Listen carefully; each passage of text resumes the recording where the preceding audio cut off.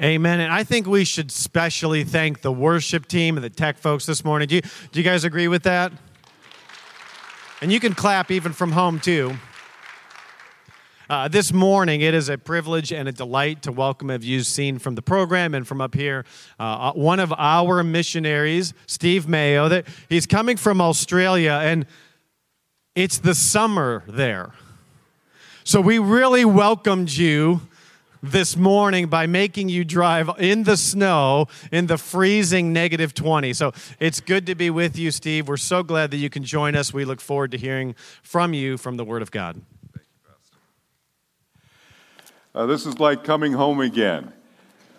So good to be back at Berean Baptist Church and to be able to glorify God looking at His Word and speaking about what He is doing in our part of the world. Missions is the heartbeat of God. Our Lord Jesus Christ came to seek and to save that which was lost, and He succeeded. He atoned for our sin once for all at the cross, is risen from the dead, ascended on high, and He soon will come again. But before He ascended, He gave us this commission, that we should extend His heartbeat to the uttermost parts of the earth.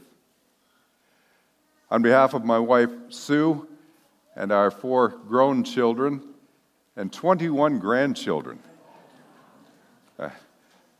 Even saying that, I don't believe it. but it's true, 21 grandchildren, all of whom reside in Australia and are active in church, serving the Lord. Someone said to Sue and me a few years ago, we feel we get good bang for our missions buck with you guys because all your kids are there. They don't get any support, but they're serving the Lord. I thought that was a good perspective. We serve on behalf of Berean Baptist Church in the Asia-Pacific region of the world. We have 10 countries that this year we'll be giving oversight to, giving pastoral care and coaching to church planters in these various countries.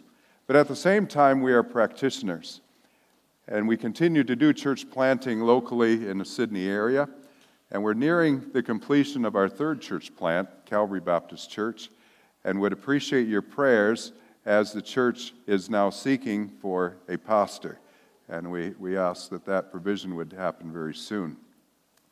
Our newest endeavor is to start a mission organization. And that was begun this last year. It's called Declare International and works in partnership with ABWE and other like-minded mission organizations. The purpose is to enable Australian and New Zealand churches to participate directly in world evangelism. And to that end, our first appointee went to Togo short-term this last year, and our second one to Papua New Guinea, and we hope to have many more that will follow God's heartbeat in missions. In what ways are you involved in mission? Do you dare to dream big, to pray purposefully and expectantly, to go intentionally as part of Berean Baptist Church so that disciples of Jesus Christ are made locally and globally? That's what Christ has commanded us to do. But it sounds overwhelming, doesn't it? Where do we begin? I think a good starting place is Psalm 96. So I invite you to turn in your Bibles to that psalm, Psalm 96. In Psalm 96, there are 3 actions that are declared that speak directly to this process of world evangelization. 3 actions. And it all centers around this statement: declare His glory.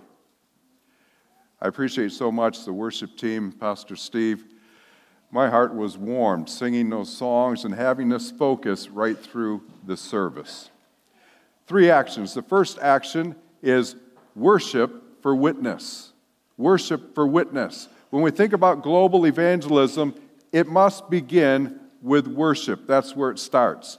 Look at verses 1 and 2. Oh, sing to the Lord a new song. Sing to the Lord, all the earth. Sing to the Lord, bless his name. Tell of his salvation from day to day. This psalm begins with a call to worship. Sing to the Lord. We've been doing that this morning. And then the psalm identifies three characteristics of meaningful and missional worship. And those characteristics, as we worship for witness, those three characteristics are to be rightly tuned to God, rightly toned to joy, and rightly tensed to the present. Let's consider these characteristics. The first one, rightly tuned to God. The power of mission resides in our sovereign, merciful Lord. He is the Savior.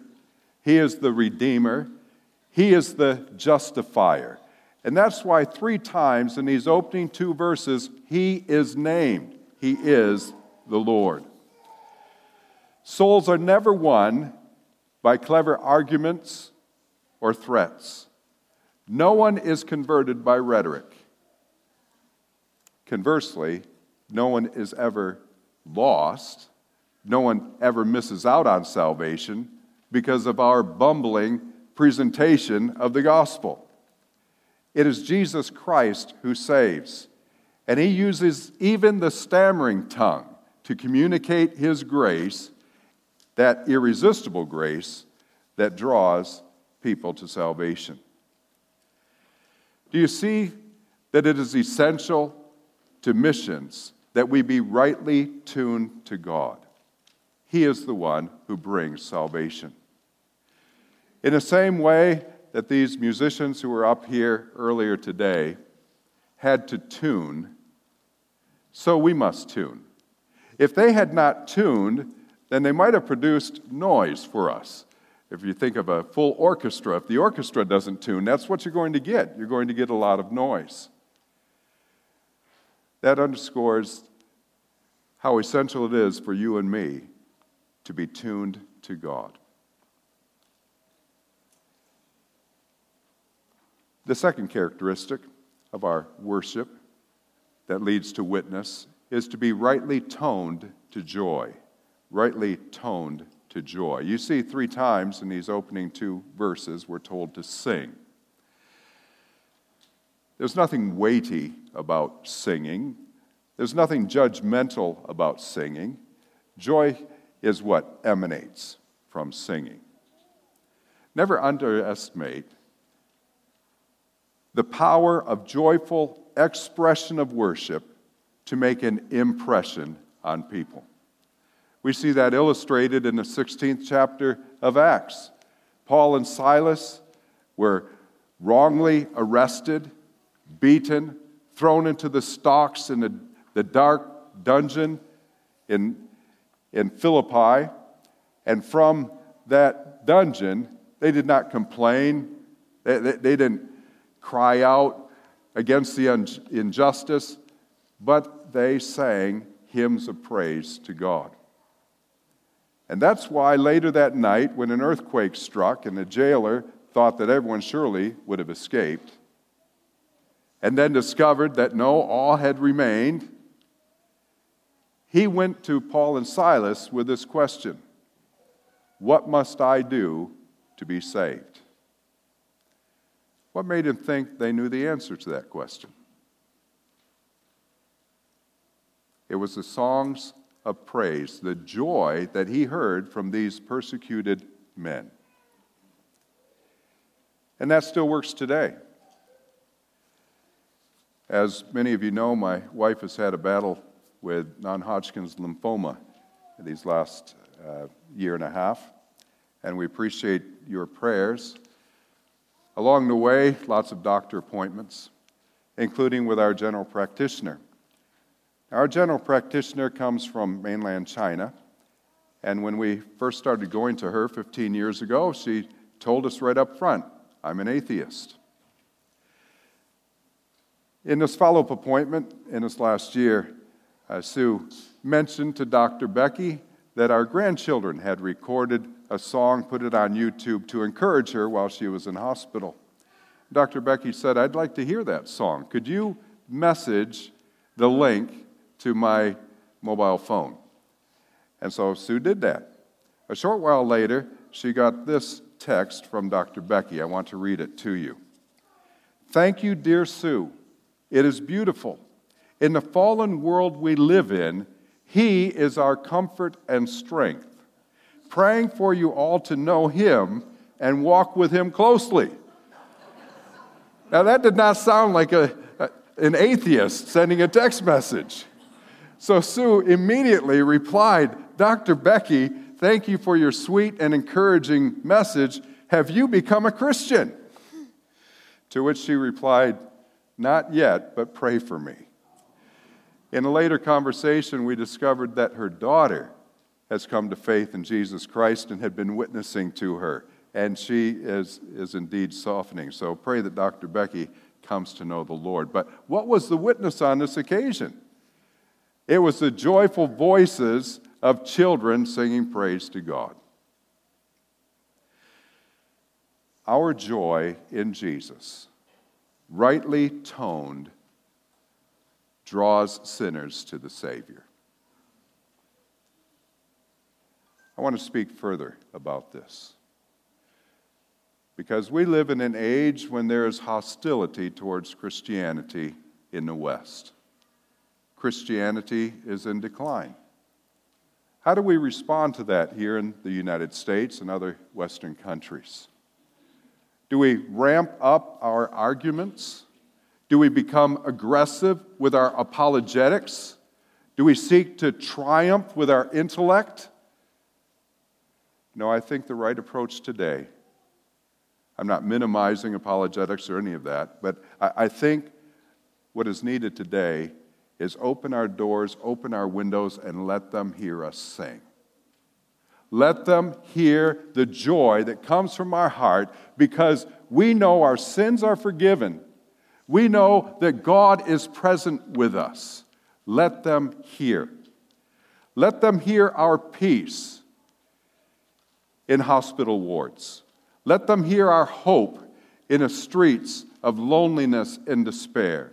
And let them hear the beauty of our Savior's love in contrast to the ravages of lust that have infected our society. The consequences of what our society now permits, the vices our society permits, the consequences are predictable and are already being felt. People whose lives have been wrecked by gambling, whose lives have been wrecked by loose living, whose lives have been wrecked by intoxication, whether that's from alcohol or from marijuana or other sorts of drugs. Lives are wrecked all around us, and people are lonely and they are seeking hope. So let them hear us sing. Let them see this is where hope is, because this is where God is. To illustrate, Australia just had a census. One of the points that came from the census is there's a spike in same-sex divorces. Are you surprised? So that euphoria over same-sex marriage was just a mirage. You cannot live in disobedience to God and find satisfaction. And our world is loaded with dissatisfied people, so let's be rightly toned to joy. Let them hear us sing. Then third characteristic for our worship that leads to witness is be rightly tensed to today. Be rightly tensed to today. You see what verse 2 says? It says, tell of his salvation when? In the past? In the future? No, today. Tell of his salvation from day to day. In Lamentations, it's expressed this way. His mercies are new when? Every morning. Every morning. Through those 11 weeks that Sue was in hospital, that was the verse we kept quoting to each other. His mercies are new every morning. What comes next? Great is thy faithfulness. Great is thy faithfulness. Salvation. Yes, there is past tense. Jesus completed atonement in the past. That's finished. And there's future tense. Someday we will be with the Lord, and the consummation of our salvation will be experienced. But let's live in the present tense. God is with us, and God is good every day. Let the world hear the gospel in the present tense. And we can bring this to bear on issues. Climate change. Sing the gospel about the one who changes not. Economic collapse. Sing the gospel of Jesus Christ who fed 5,000 with just 5 loaves and 2 fish. Wars and rumors of wars. Sing the gospel about the one who forgives and restores. Let's be rightly tense to today. A few months ago, Sue and I had the joy of hosting a couple from Japan. Naoya and Lisa are the worship leaders in ABWE's newest church plant in Tokyo. And Naoya is a hymn writer. He said, think of us like the Japanese Gettys. And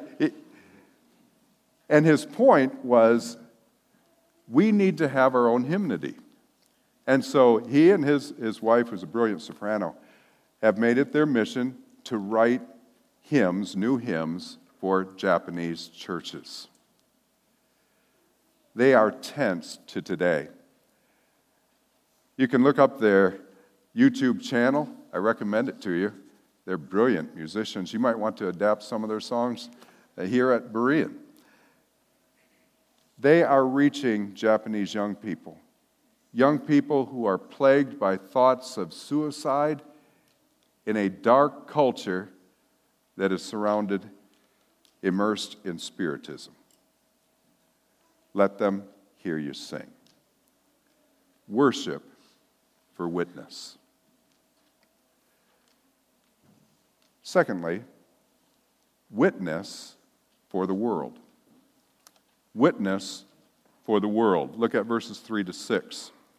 Declare his glory among the nations, his marvelous works among all the peoples. For great is the Lord, and greatly to be praised. He is to be feared above all gods, for all the gods of the peoples are worthless idols. But the Lord made the heavens. Splendor and majesty are before him. Strength and beauty are in his sanctuary. These are striking verses. God is at the same time delightfully imposing and undeniably peerless. This is our God. 3 distinctives we find in these verses about the witness that we must take for the world. The first distinctive, your witness is to be an announcement, not an advertisement. An announcement, not an advertisement. Have you been equipped to share the gospel, maybe with Romans Road or 4 Spiritual Laws?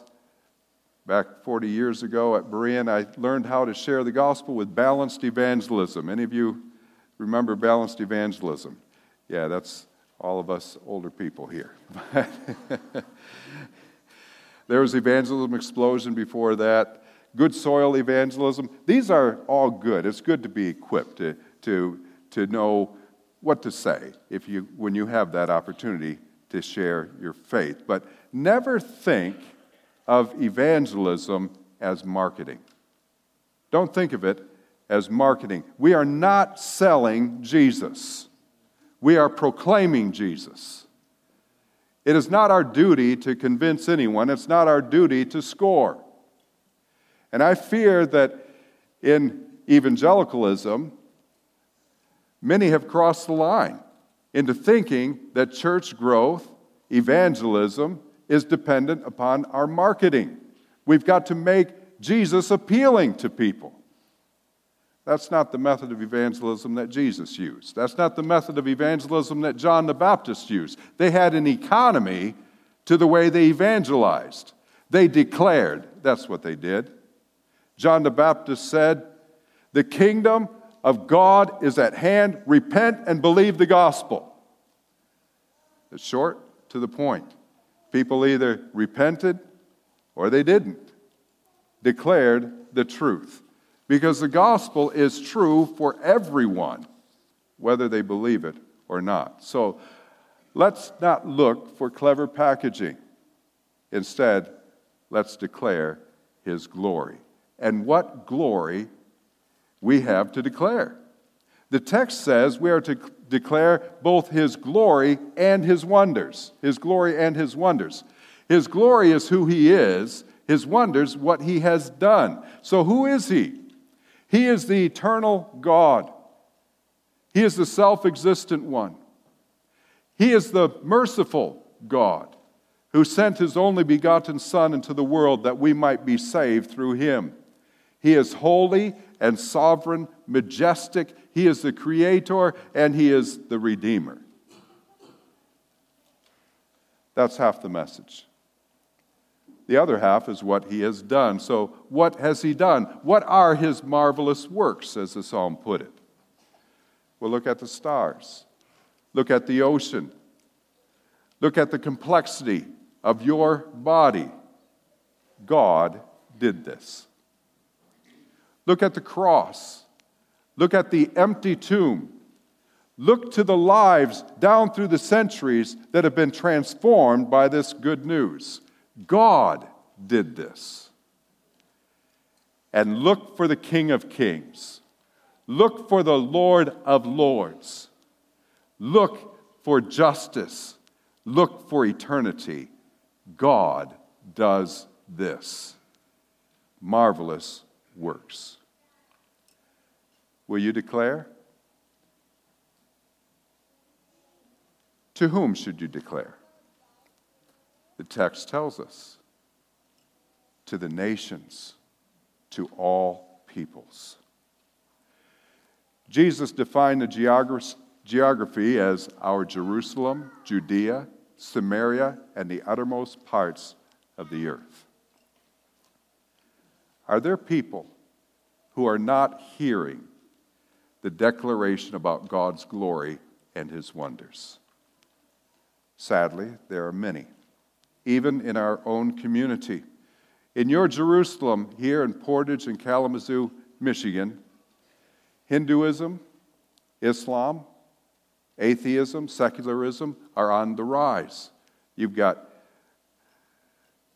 Hindu temples here. Are you familiar with the darkness of Hinduism? You have Islamic mosques here. And I'm not picking on these people.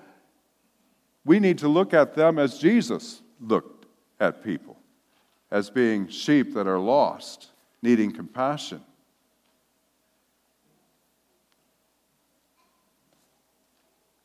Locally, there are people who need to hear. Globally, there are people who need to hear. Unreached, unengaged people groups. There are many in the Isan region of Thailand and the Northeast. There are many in India. Japan is the second least evangelized country in the world, and yet Japan is open. It ought not to be the second least evangelized. Jesus gave the Great Commission 2,000 years ago, and we're far from finishing the task. There are nearly 1 billion people in this world that have no access to a Bible. There are nearly 2 billion people in this world who have no local church in their area, and therefore no sustained gospel witness. This must move us to be active in evangelism, to take the worship leads to witness, the witness to the world. It's time for us to declare His glory and His wonders. That's what Trinity Church, our second church plant, is doing. This is a church plant that just dropped in our lap. I went to an evening service at one of our fellowship churches in Sydney, and the pastor met me at the door and said, "I can't believe you're here today. I was just talking to someone about you." And I said, "Oh, really?" He said, "Yeah, there's this Lebanese guy who is planting a church, and he's looking for help. He wants someone to mentor him. And I told him he needs to talk to you." And so he introduced us, and it was like love at first sight. Me and Rob, we're like the odd couple. He's a big, burly Arabic guy with beard and head shaved. Looks like a gang member. And then me. And remarkable things by the hand of God happened. That church quickly grew. It now has over 200 people attending it. It's not a church plant anymore. And that church sings. I wish I could transport all of you there so that you could be in that church and hear them sing. Here are people who are first-generation Christians, a congregation of first-generation Christians who know what it is to have been lost and are overjoyed that they have been found by Jesus Christ. And to hear them sing, and they've renovated the auditorium that they have, so it's as reverberant as it possibly can be. I don't necessarily recommend that, but that's what they did. So it's all tile floors, and all the walls are hard, and the ceilings are hard, and it's like a megaphone in the neighborhood. Everybody hears them sing. And you know what happens? People walking down the street, they get curious, and they come and they take a peek inside, and then they're caught because there's someone at the door to pull them inside. Let them hear us sing. So it's not an advertisement, it's an announcement. Second characteristic, it's an absolute, not an all-inclusion. It's an absolute, not an all-inclusion. We declare because God indeed is great, and He deserves to be praised by all people. He is to be feared to the exclusion of all gods because all other gods are nothing. They're idols. Is what I just said discriminatory? Is it offensive? Maybe not to you, but it certainly is to people outside of these walls. Tolerance is the new standard of righteousness, isn't it? Everyone and everything must be affirmed, no matter what label they choose for themselves. And aren't we into labels these days? Used to be, as the proverb says, even a child is known by his doing, what you do. But now it's not what you do. It's who you say you are, what you say your identity is. We're able to teach the Bible in public schools in Australia. Went into a class, and for my first time in there, and the teacher grabbed me at the door and said, "Just want you to know that Johnny is ODD." I had no idea what that was. I know what ODD spells, odd. And why would you call the kid odd? So she explained what it is. Oppositional defiance disorder. And she said, just don't give him any directives because he's ODD. That's who he is. I thought, that's not ODD, that's SIN. Little discipline take care of that. But you slap the label on, and that's who he thinks he is. He's not responsible. He can't help himself. That's who he is. So there are behavioral labels. There are religious labels. I'm a Muslim. I'm a Hindu. In Indonesia, people have that on their card, their identity card, what they are. And you're not permitted to proselytize someone to be something than what they are, if they're Muslim. You can proselytize the Christians and convert them to Islam if you want, but you have to respect who they are. Should we do that? There are racial labels, aren't there?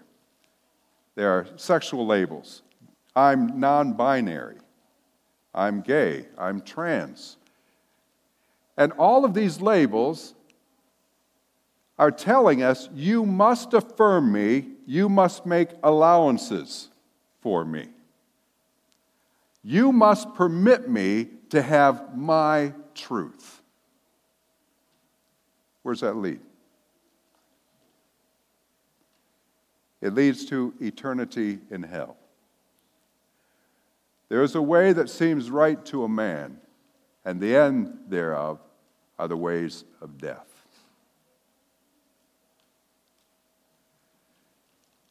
It's not loving to tolerate, affirm error and evil. All have sinned. All come short of the glory of God.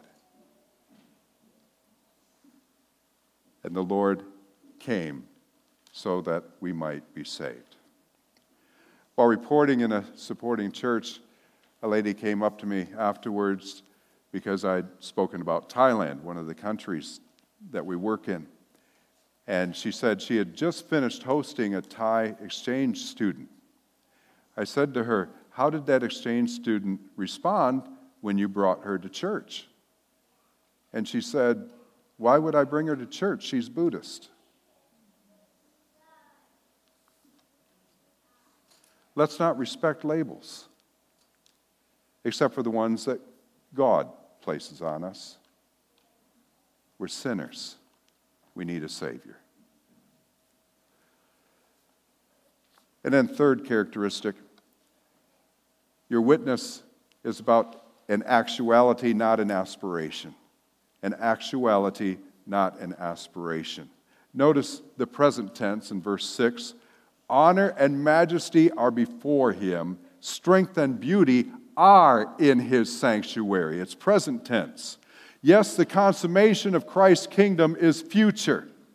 But the reality of who God is and what he does and what he means to us is present tense. And so let your message be wrapped in truth and beauty in the present tense. Worship gives rise to witness, witness to the world, and then we come full circle with the third and final point, the world for worship. The world for worship. Look at verses 7 to 9. Ascribe to the Lord, O families of the peoples. Ascribe to the Lord glory and strength. Ascribe to the Lord the glory due his name. Bring an offering and come into his courts. Worship the Lord in the splendor of holiness. Tremble before him, all the earth. Have you picked up on the triads in this psalm? It was Lord, Lord, Lord at the beginning, and our response, sing, sing, sing. And now, after the witness, the declaration has gone out, the nations are called to ascribe, ascribe, ascribe. Every people group on earth is to ascribe to the Lord. And what are they to ascribe? Glory and strength to him. And why must this be ascribed? Because this glory is due to his name. He deserves it. We sang earlier in the service the hymn, "Oh, for 1,000 tongues to sing." Now that may seem like hyperbole. Let's make it a goal. Let's see 1,000 more tongues converted, raised up to sing our great Redeemer's praise. And let's not stop at 1,000, 10,000, 100,000, 1,000,000. God deserves all of it. Let's ascribe to the Lord glory and strength. The song is the beginning. The offering is what comes next in verse 8. What shall we give? Let's give our bodies a living sacrifice, holy, acceptable unto him. And the manner of worship is dictated in verse 9. Do you sense the solemnity in the splendor of holiness and tremble before him, all the earth? Worship. I believe one of the reasons that Christianity is in decline here in the United States, in Australia, in other Western countries, is the absence of holiness and fear. When churches reduce God to what he does for me, rather than what I reverently do for him, when we humanize God, when we package him in something that people might find more attractive, our worship is idolatrous. We're not worshiping the true God. We are worshiping our own invention. And I think that is one of the reasons that we have seen decline. The world is not stupid. It's looking for authenticity. Shame on the church for offering marketing, entertainment, and self-gratification when Jesus Christ said, "Take up your cross and follow me." I want to close with an example of how this works. By the mercy of God, many people at this very moment are being saved and gathered into churches in the Bena region of Papua New Guinea. Our team set a goal to see 100 men come to faith in the Lord. They knew that if the men were converted, then the women and the children would follow. The area that they were targeting was plagued by tribal violence and a cycle of payback. Sorcery, murder, horrifying things. Women raped, huts torched, people ambushed. And these horrors dated back generations. Could the gospel break this level of depravity? But we know so. It's the power of God, as we heard earlier in the service. One of the strategies to try to reach men was to have a week of meetings. Practical skills like carpentry, those workshops were offered, and these tribal elders came. They wanted to learn how to use tools, and we gave out some free tools to them as well. The gospel was preached every night to a marquee, like a circus tent, just full of men. And men came to faith in the Lord, one after another, repenting, turning to the Lord. And the Bena is now changed. Some of these men now are leaders in the recently graduated church plant in a place called Kesasaro. Others are part of the next church that's being planted in the neighboring village. Replacing the blood-curdling screams of murder that once filled this valley are the sweet sounds of worship. Men and women, boys and girls, tuned to God, toned to joy, tensed in the present. The old is gone, the new is come. This is the point. Will you declare his glory? Will you let your worship fuel your witness so that your witness to the world multiplies worship? Heavenly Father, we look to you and we plead for your mercy. We have loved ones who don't know you as Savior. Would you be merciful to give them no contentment, but to bring conviction through the Holy Spirit of sin, righteousness, and judgment? And Lord, we have a world around us. Will you give us courage to declare your glory? And we pray, Father, for many more to be saved. In Jesus' name, amen.